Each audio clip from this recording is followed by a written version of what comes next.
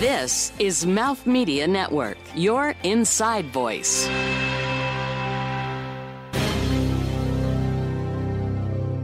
Hi, my name is Mike Brennan. I'm president of Farmer's Fridge. What I like about online food and technology industry is just an amazing time of innovation, and it's helping people essentially eat better, live better lives, and so it's been something I've done for 20 years. It's an exciting industry. Here's a very interesting concept. Create fresh meals, fill smart fridges at central locations, and make available to people at those locations wholesome, delicious salads, bowls, snacks, and more.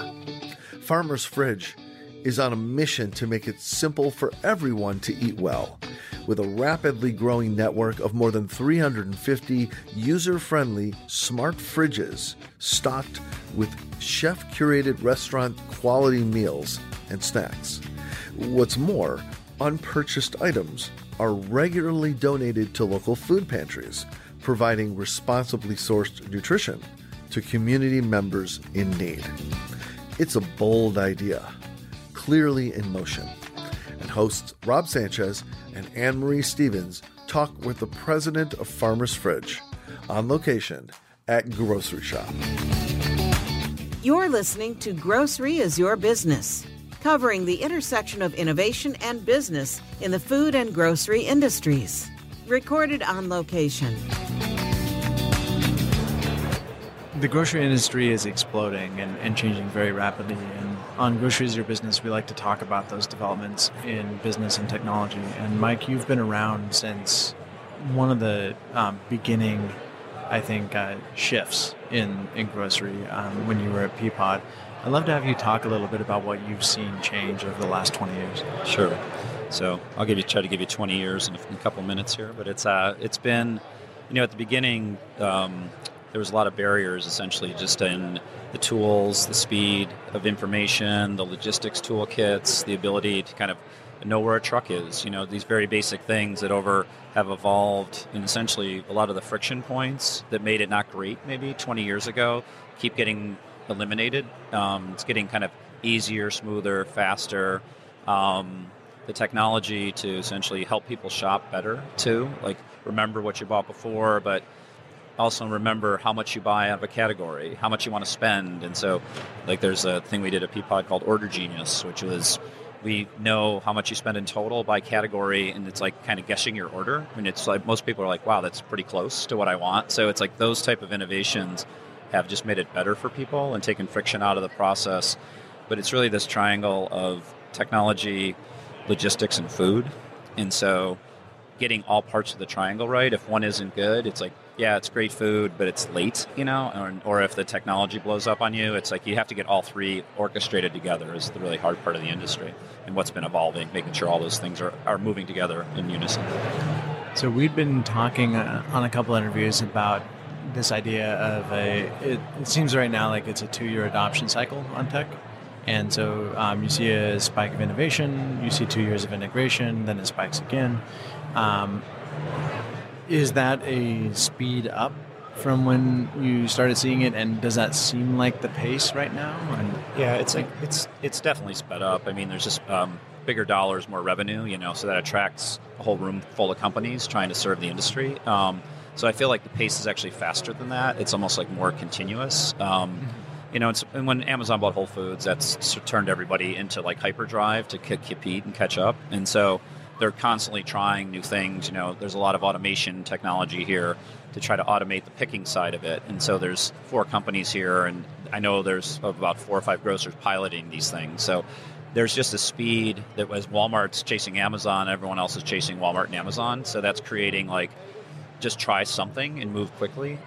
So I feel like the technology pace is even faster than that. I mean, it's almost every year there's new innovations coming out, with these companies. And then one company launches it and everyone's trying to chase it and catch up. So there's a lot of that happening too in the industry. Do you think the retailers, the grocers, given you've got to know pretty much everybody in this business, I think, over the years, you probably know everyone. So given that, with the technology, are they keeping up with the technology? How is the receptivity now on the adoption cycle? it's interesting. Like in what it takes to be a successful grocer is quite different than what it takes to be a successful online grocer. There's definitely parts that intersect, but if you look at it, you have to have like a good store, good real estate, good kind of theater of store, good parking lots, good experience. And if you look at an online grocer, you have to have good tech, good each pick logistics, good routing, good delivery drivers.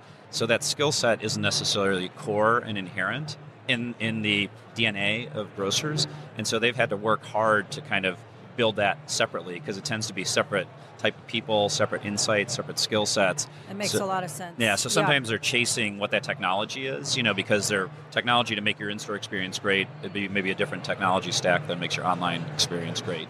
Definitely, again, overlap, but a lot of separate components to it. Yeah, and I would think even, you just brought something up in my own mind too, like when you say different skill set, like they probably have to be bringing in new talent to support this new area of the business. Absolutely. It's just, again, like people who run stores, it's like how hard could it be to pick groceries out of stores? It's like pretty hard. It's different. Each pick grocery is just a different skill set. So they brought in a lot of outside talent. You see the people up on the stage, at this conference, and they're people who haven't necessarily worked at those companies a long time, like, the head of Kroger's online, the head of Albertsons online, the head of Ahold online. They've all been in their jobs for like a year or two, so they're constantly bringing in people with outside perspectives to kind of push the limits or, push the boundaries for what they're doing. So let's talk a little bit about what you're doing and how that came to be. I'd love to hear a bit more about Farmer's Fridge. Sure. So, after a great run at Peapod, did a couple other things, started a company and did some board of directors stuff. And then I was working with Farmer's Fridge as a consultant and then came on board as president a couple months ago. But it's Peapod is technology, logistics, and food, and Farmer's Fridge is technology, logistics, and food. But it's it's a fresh. The company was founded by a guy named Luke Saunders, and he was a salesman. He would travel, and it was very hard to get good food on the go. And so he wanted to create a company that made healthy food as accessible as a candy bar. So the idea for Farmer's Fridge is kind of chef-prepared meals where you could have like a roasted pineapple and a salad with high-end ingredients, but it's made in a production environment, and then it's put into a jar and then into a vending machine, into a fridge.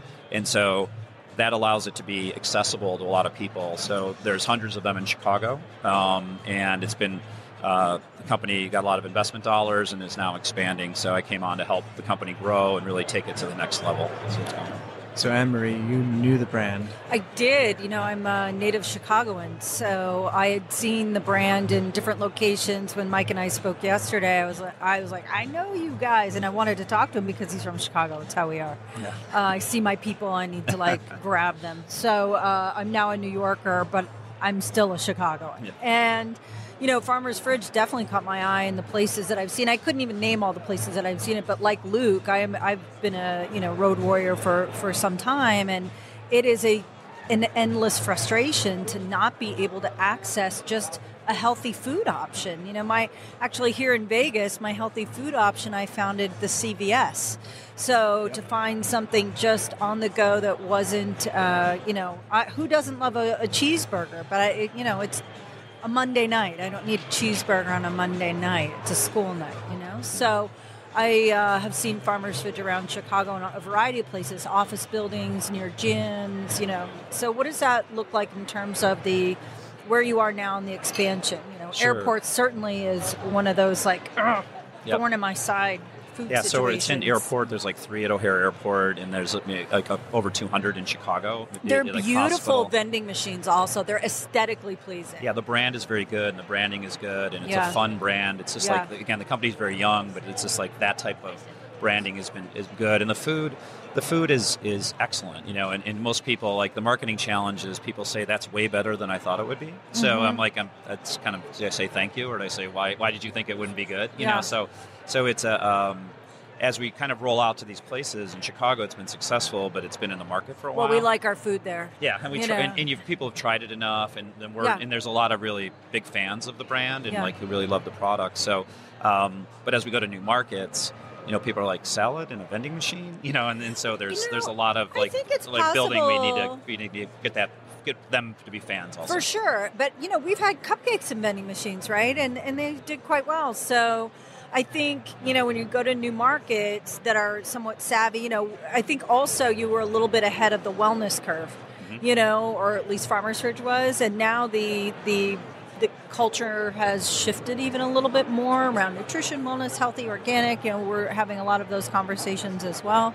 So I have very high hopes for the success of Farmer's Fridge, really. Yeah, and I think it will be successful. It'll be like our challenge will be to get that message out, and even like on health outcomes, like we had a nutritionists look at what people normally eat and what's your kind of recommended daily levels of it and what the normal American diet is. And it tends to be a little too much on fat and sodium and a little too little on fiber and the good things. And so we said, what if you ate 2 or 3 Farmer's Fridge meals in a week? And then all the bad stuff comes down and the good stuff goes up on average. So it's like your health outcome is better because it's a plant-based diet, essentially, is what Farmer's Fridge. So it's like it's a better for you option as well as being tasty. You should call Morgan Spurlock and have him do a documentary on you guys. Do you remember that documentary where he ate McDonald's for every meal? Oh, yeah. Right? Exactly. This will be the reverse of the reverse of it. Yeah, that's where it is. So there's a lot of I don't know, it's funny, like at airports, like flight attendants are always hyping it because it gives them something to eat, as they're traveling and doing things like that. So it's the people that eat it, it tastes good. That's the main thing, and it's like the ingredients are very high end and preparation is really curated. And then if something people don't like it, it's tough to get a spot in the fridge. So the meals, we're constantly innovating and putting new things in there. Do you guys do all the food product development? So you have your own in-house chef? Yep. How do you come about creating the product? Yeah, so there is an in-house chef, and we do tests, and even there's a kitchen in the office that was just built, and he's constantly trying new things, and he's like, can I get 15 people to taste this? Give me your feedback. And then we try some things, and then so he's constantly trying new menu items, and we introduce maybe 1 or 2 a month into the fridge, and then the ones that are just not as popular get kicked out, and then the new ones come in. That makes sense because you probably have to curate it like a menu, right? Exactly. And also, if I'm shopping it every single day, I'm probably going to want to see something new somewhat frequently, like merchandising anything, right? Exactly. Like merchandising a store. Exactly, and that's what's there's a peach caprese salad that comes in seasonally, and then when peaches are in season, things like that. So we rotate some in and out. It's good. It is very good. It's like the McRib, but healthy. Exactly. The McRib of salads. Yeah. But it's...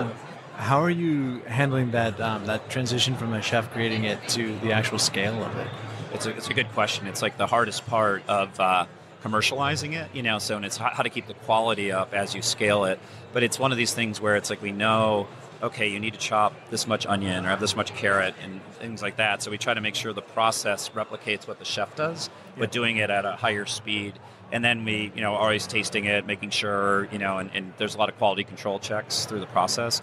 And then we send out on every order, it's a survey of tell us how your meal was. So if something's what's happening with this meal this week, if there's some issues, we really find out quickly and adjust and try to improve on it. But even as things launch, we think it's okay, it tastes good, but then people are wait, there's a buffalo cauliflower salad, so it's a roasted cauliflower with buffalo, and some people are too much buffalo sauce, not enough buffalo sauce, Yeah. So we're okay, then we tweak it and we try it and say okay, are the ratings up or down? So it's really a consumer feedback loop is very fast, and we quickly adjust on the fly, or just on a regular basis to make it better. What are the staples that you found? Is there something that always is in? You always have to have a shaved Parmesan Caesar salad or something like that? Yeah, there's salads, and there's bowls like pesto pasta bowl, and sandwiches. So the sandwiches are from a bread company called Publican Bread in Chicago. So we have each of those categories, and then some of the early purchasings, the pesto pasta is the most popular. It's something people oh, I know what that is. I'll try it. And then the salads too. There's a Napa salad with avocado in it. And those are the most popular ones, and so those tend to, keep their spot in the fridge, and people constantly come back and buy those. And other ones, but there's a lot of variety. Essentially, if you want a salad or a bowl, there's breakfast items, yogurts, then there's snacks like temper our own chocolate, and then there's a chia pineapple pudding, which is delicious. Ooh, that sounds really good. It is really good, and that one's super popular. And I was just going to say, it's so hard to find a good, healthy snack. Yes. Yeah. So there's some good snacks in there too, and so we try to cover like different day parts for people, and then give them alternatives for breakfast or something quick for lunch or just an afternoon snack. Are those living perennially inside of the machine, or are you swapping on a cycle? Meaning, like, is breakfast a timed thing, or is it all throughout the day? Yeah, they're physically in the machine, but then as people come up, we might have the screen be like referencing breakfast, just almost like at a restaurant. You might see a different menu, but they're there, and then the fridges are stocked every day. So, but yeah, all the products are available all day long. So depending on what people want to do, and when they want to have it. So it just has, again, it's still like a vending machine where it kind of rolls out, but it's those are all in every day. And how are you handling wastage across the whole cycle? Yeah, so it's in.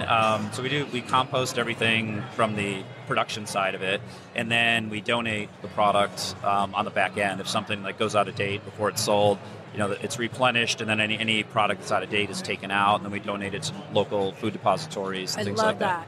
I love that. And you can also recycle the jars, like at the fridge. There's a place, and we pick up the jars to recycle them too. So we try to make sure, the sustainability part of it's really important. Like both have it be super healthy, stay on mission for health, and also make it sustainable is a big part of what we're trying to do.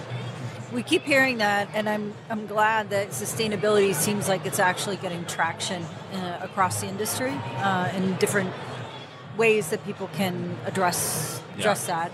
Packaging seems to be at the top of the list. It's just important to consumers, so it's gone from like a nice to have to companies are just really digging in on it in a positive way. So, and it's kind of part of the core mission of Farmer's Fridge too. So it's really part of the DNA of the company. So we're just constantly figuring out how do we looking at compostable packaging and where is it composted and how does it really work and what are the options for consumers to do that. So we're constantly innovating there too, trying to reduce waste, in every step of the process. Have you found any place where Farmer's Fridge has been a unique proposition that has been a surprise where you've put it and said, wow, we didn't know it would take off there? It's in, we have one in a 7-Eleven store. And it actually, I was like, maybe, but it was actually very popular. So it's interesting if it's in a place where there's a lot of people, but maybe there's not a lot of restaurants near there, so it's could be it's once people know it's available, then they seek it out.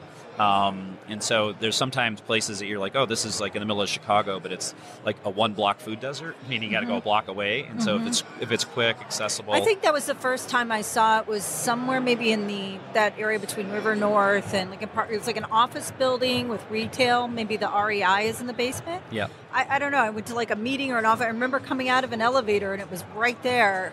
I was like, well, that's so interesting. Yeah. What is this? There's one that's in a Apple Store employee break, like their area, not for the consumers. And the way their breaks work there, they don't get like a huge long time. They get like a lot of shorter breaks, and so that does really well. So I think it attracts the type of customer who works at Apple, and then they have it in their back room. So it's that one. I wasn't sure how it would do, but it's been super popular. In that. So it's sometimes it kind of finds the audience and it finds the crowd. And then people taste it, and then the word spreads, and it's successful. Are you getting a lot of inbound inquiries then?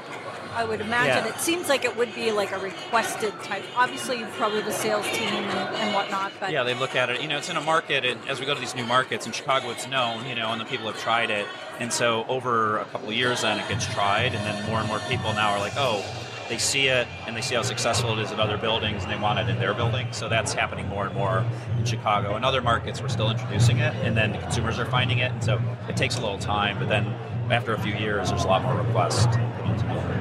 Are you seeing at all that there's a market for franchise opportunities later on where a vending machine distributor might be able to pick you as one of the options that they sell into their typical areas, or are you a standalone proposition from that side? No, it's a good question.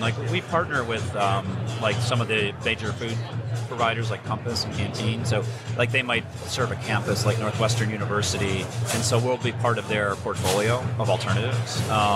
And so we do partner with people like that to try to do it. We haven't done on the franchise side of it, we haven't done that yet because we got to kind of control the quality and the supply of it.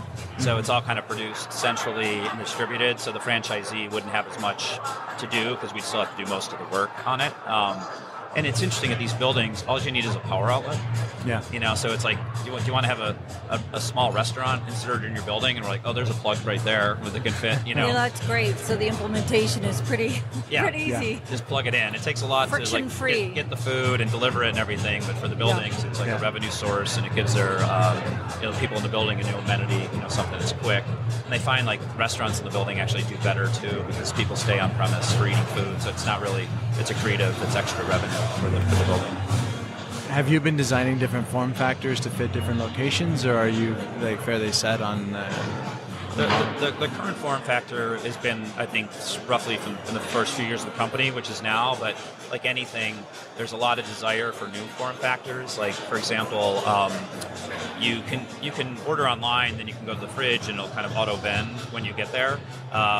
But we're trying to look at ways where it could like pre-vend it, kind of like when you go to Starbucks and it has your name on it, it's on the shelf already. So, just speed it up, take that friction out. Like I was mentioning in online grocery, people have taken friction out of each step. So we're like, how do we speed up the at-fridge moment? And so constantly looking at ways to do it. So the basic fridge works well, but we need to come up with faster ways for people to get the food. Clearly drone delivery. Yes, exactly. The drone salad we dropped onto your desks. Yeah, it seems like it would make sense. Yeah. See, now that seems like a reasonable drone application to me. Yeah. That's a use case I can live with. Yeah. Fly to you soon. Flown to you soon. So what's next? What are you looking at as sort of the path? Is it all about scale and supply chain optimization right now, or is there some other aspect of the business that's exciting? There's both like on the there's like kind of the four areas, which is like, on the technology side, the menu side, and the logistics side. So it's kind of innovating on all these core components of it, so it just gets better and better. But then we're going to scale the new cities, so there'll be some scaling to new cities. And also, it's an amazing product in this jar, and it can be in other places than vending machines too, So it could be like a restaurant has approached us where they could serve it as a salad. They don't have to do all the salad prep. Their labor cost goes down. Oh, that's interesting. And then they can serve as a salad if that's not their core business, is making salads. And so we're finding as the solutions out there, people are like, wait, this can be used in different ways. So and you see a just salad, it's just like your salad. Yeah, and so that's where like they didn't even, we just tried it. We're like, you don't even have to call it a farmer's fridge salad. Just say it's a salad, and they can pour it out, and it looks beautiful, and it tastes great. So the fact that we make this chef-ready product that's portable and stackable, people are like, wait a minute, there's a new use case for it. So it didn't really exist in this form before. So now when we're talking to more people about ideas, it's not like they had this option. And so now that the option exists, they're coming up with ideas for the option. If that makes sense. So now it's so that's what's starting to evolve now. We're talking to like hospital approached us. It's like makes a ton of sense. Yeah, like why do you serve a hot dog to someone who just had a heart attack? Like maybe you should serve them something that's better for you, that's quick and low labor costs and things like that. So there's conversations like that are starting. That's interesting. Trying to get new ideas. Geographically, right now, as you're spreading, how far out, I guess, can you get into a new market without the supply chain becoming a barrier? It seems like they have to scale together in an interesting way. Exactly. It's definitely the orchestration of supply, and demand. So making sure we're ordering enough food, enough jars, producing at the right levels. So that's a lot of my role, working with this great team, great leadership people. And it's like, are we keeping it in sync? How fast can we go to keep the quality right, keep the production levels right? And so it's like, that's that pacing of it, and is the biggest challenge. But you're exactly right. And how fast do we want to go? And then what are ways to unlock capacity growth? So that's where we spend a lot of our time working on that, trying to figure that out. And I guess my specific question is, when is New York scaling? Soon. So coming soon. Announcements coming soon on that. So it's it'll be very, very soon. So it's going to be an exciting time. But that's a big market, and obviously we're going to go big there. And there's the company, got a lot of new investors, raised a good chunk of money. So now that's the plan is to really keep the aggressive growth, go to these new locations, new markets. Are you seeing adoption in rural and urban, or is it a different use case? Like, are you inside of an AMPM in the middle of a highway versus like urban center? We tend to be urban center. It's usually like, to be successful, it's just foot traffic. Essentially, is there enough people going by it? Like any retail, it's kind of the location. So we tend to be more successful where there's people. It could be a college campus. It could be a hospital. It could be an airport. So it's those type of locations where people are on the go, and then just trying to find those moments. But yeah, that's where, like in Chicago, we're all in those locations, and then looking, new markets, the same thing. Like hospitals, airports, schools. And now that's where the success is. If it's more remote, less people there, then there's just less people, so it tends to be not do as well. But we're again looking at different ideas. People want to, like we're in 2 Walgreens stores now. So it's like there's different ideas out there of like where's the situation where it fits, and who do we partner with, and how do we grow. So there's a lot of ideas kicking around of where we partner and where we can put it. Have you thought at all about boxes, like Blue Apron type delivery? Oh, yeah, it's we haven't done like to ship it. It's hard to ship food. So it's we haven't done that part of it. So it's like that's what I tell people. I was trying to figure out how to get food delivered for 20 years, and that's just too hard. So now I'm just going to have people come to a refrigerator and get it themselves. It's a much easier proposition. So, but I think it's more going to be finding cases like at restaurants or hospitals, things like that, versus shipping it to people, will probably be more the direction that we're looking at. One thing we haven't really talked about is cost, right? So to the consumer, fresh food sometimes feels cost prohibitive. Yep. I'm going to imagine that somehow you've created something that is attainable and accessible.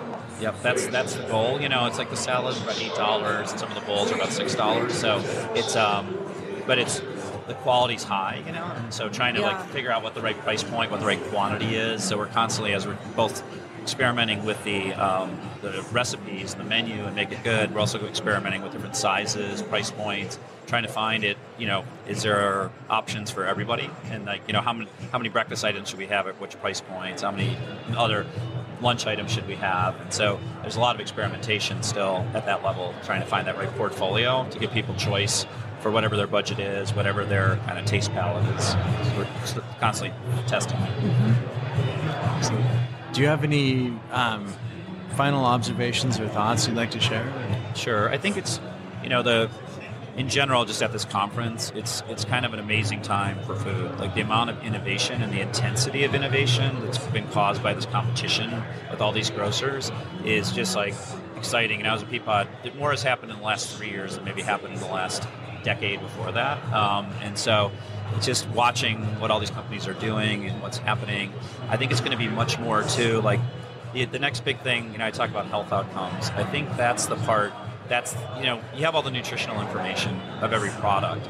So it hasn't really made it simple yet, but it's like what's in your cart. You can analyze how healthy that basket is and get rated, or like screen it against, are you gluten-free, flag, you can have a gluten-free store on any online store if you just say only show gluten-free items, so it's like there's ways to create really interesting health analysis, health outcomes, reports that I think people are just scratching the surface on. So I think you'll see a lot more innovation there as kind of food as medicine, as opposed to like take these 14 pills, just eat better and live better, is I think where you'll see a lot more innovation coming up.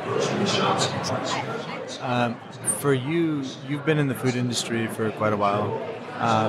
What has attracted you to that industry? What maybe from your background or from your past is a driving force for you in that? Sure. I just had I started out working at Procter & Gamble, and it's just, I think it's more the combination of the food and the technology and the convenience side of it. So it's both have great food, but how do you get it to people in a way that's like, wow, that was so easy. It just showed up and it just happened. So it's like, I find the problem solving of like having that triangle work together and having it all kind of orchestrated in a good way is just a really interesting problem to solve. And then there's constantly new ideas and innovations, both in like the logistics side or the food side of it, the technology side. So deciding what goes in, what goes out, when is been fun, and it still is fun. I'm still energized by it.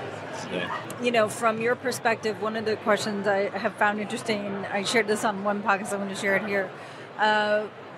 I saw the founder of Rent the Runway speak a few years ago. One of the things that she said was, I thought I was getting into a clothing rental business, but what I really was getting into is now I run the world's largest dry cleaner. Mm-hmm. So in this business, have you had any surprises similar to that. Yeah, it's just like, it's a food, it's people sometimes focus on the technology of online, and like what the customer facing side of it is, but it's like, it's a logistics business. Like all the cost, when you look at like where's the cost in this business, it's in that back end part of it. So making money is kind of orchestrating your consumer in a way that optimizes the cost. So it's very much like an airline business. You have to fill the seats in the truck.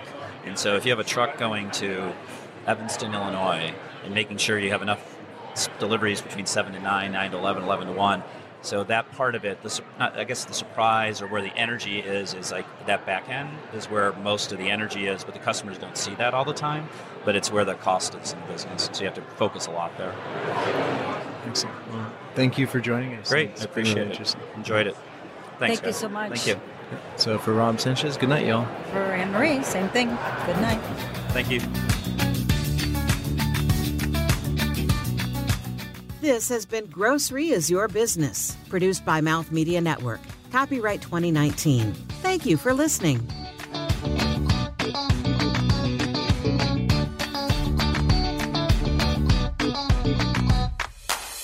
This is Mouth Media Network, your inside voice.